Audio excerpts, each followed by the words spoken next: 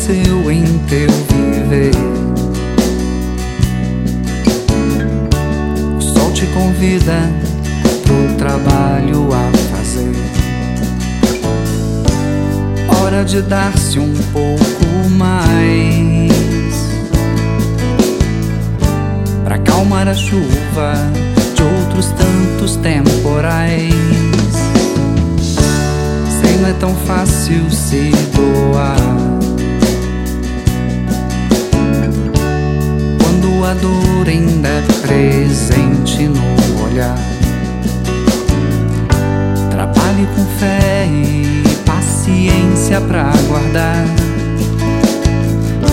a felicidade que outra vez terá lugar. Para ser feliz, você deve procurar a paz dentro de si, conhecer-se um pouco mais. Para além de si, você deve buscar olhar mais e fazer feliz a tantos quanto for capaz. Você descobrirá que o amor nos renova inteiro pra se dar tudo de bom em nós, resplandecendo feito a luz. E você sentirá o bem que a caridade lhe trará, a felicidade com Jesus, um filho de Deus.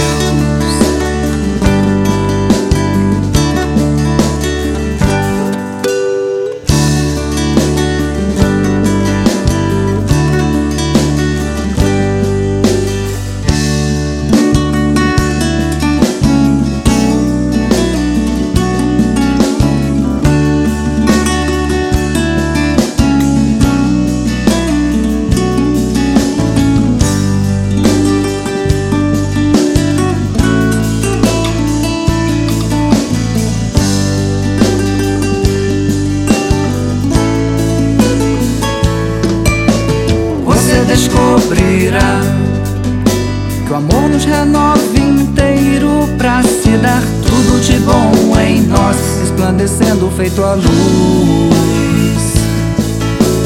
E você sentirá o bem que a caridade lhe fará, a felicidade com Jesus, um filho de Deus.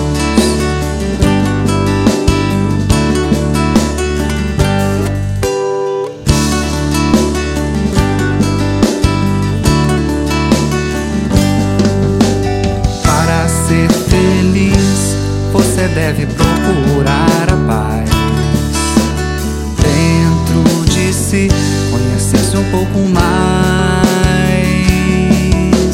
Para além de si, você deve buscar olhar mais e fazer feliz a todos os demais.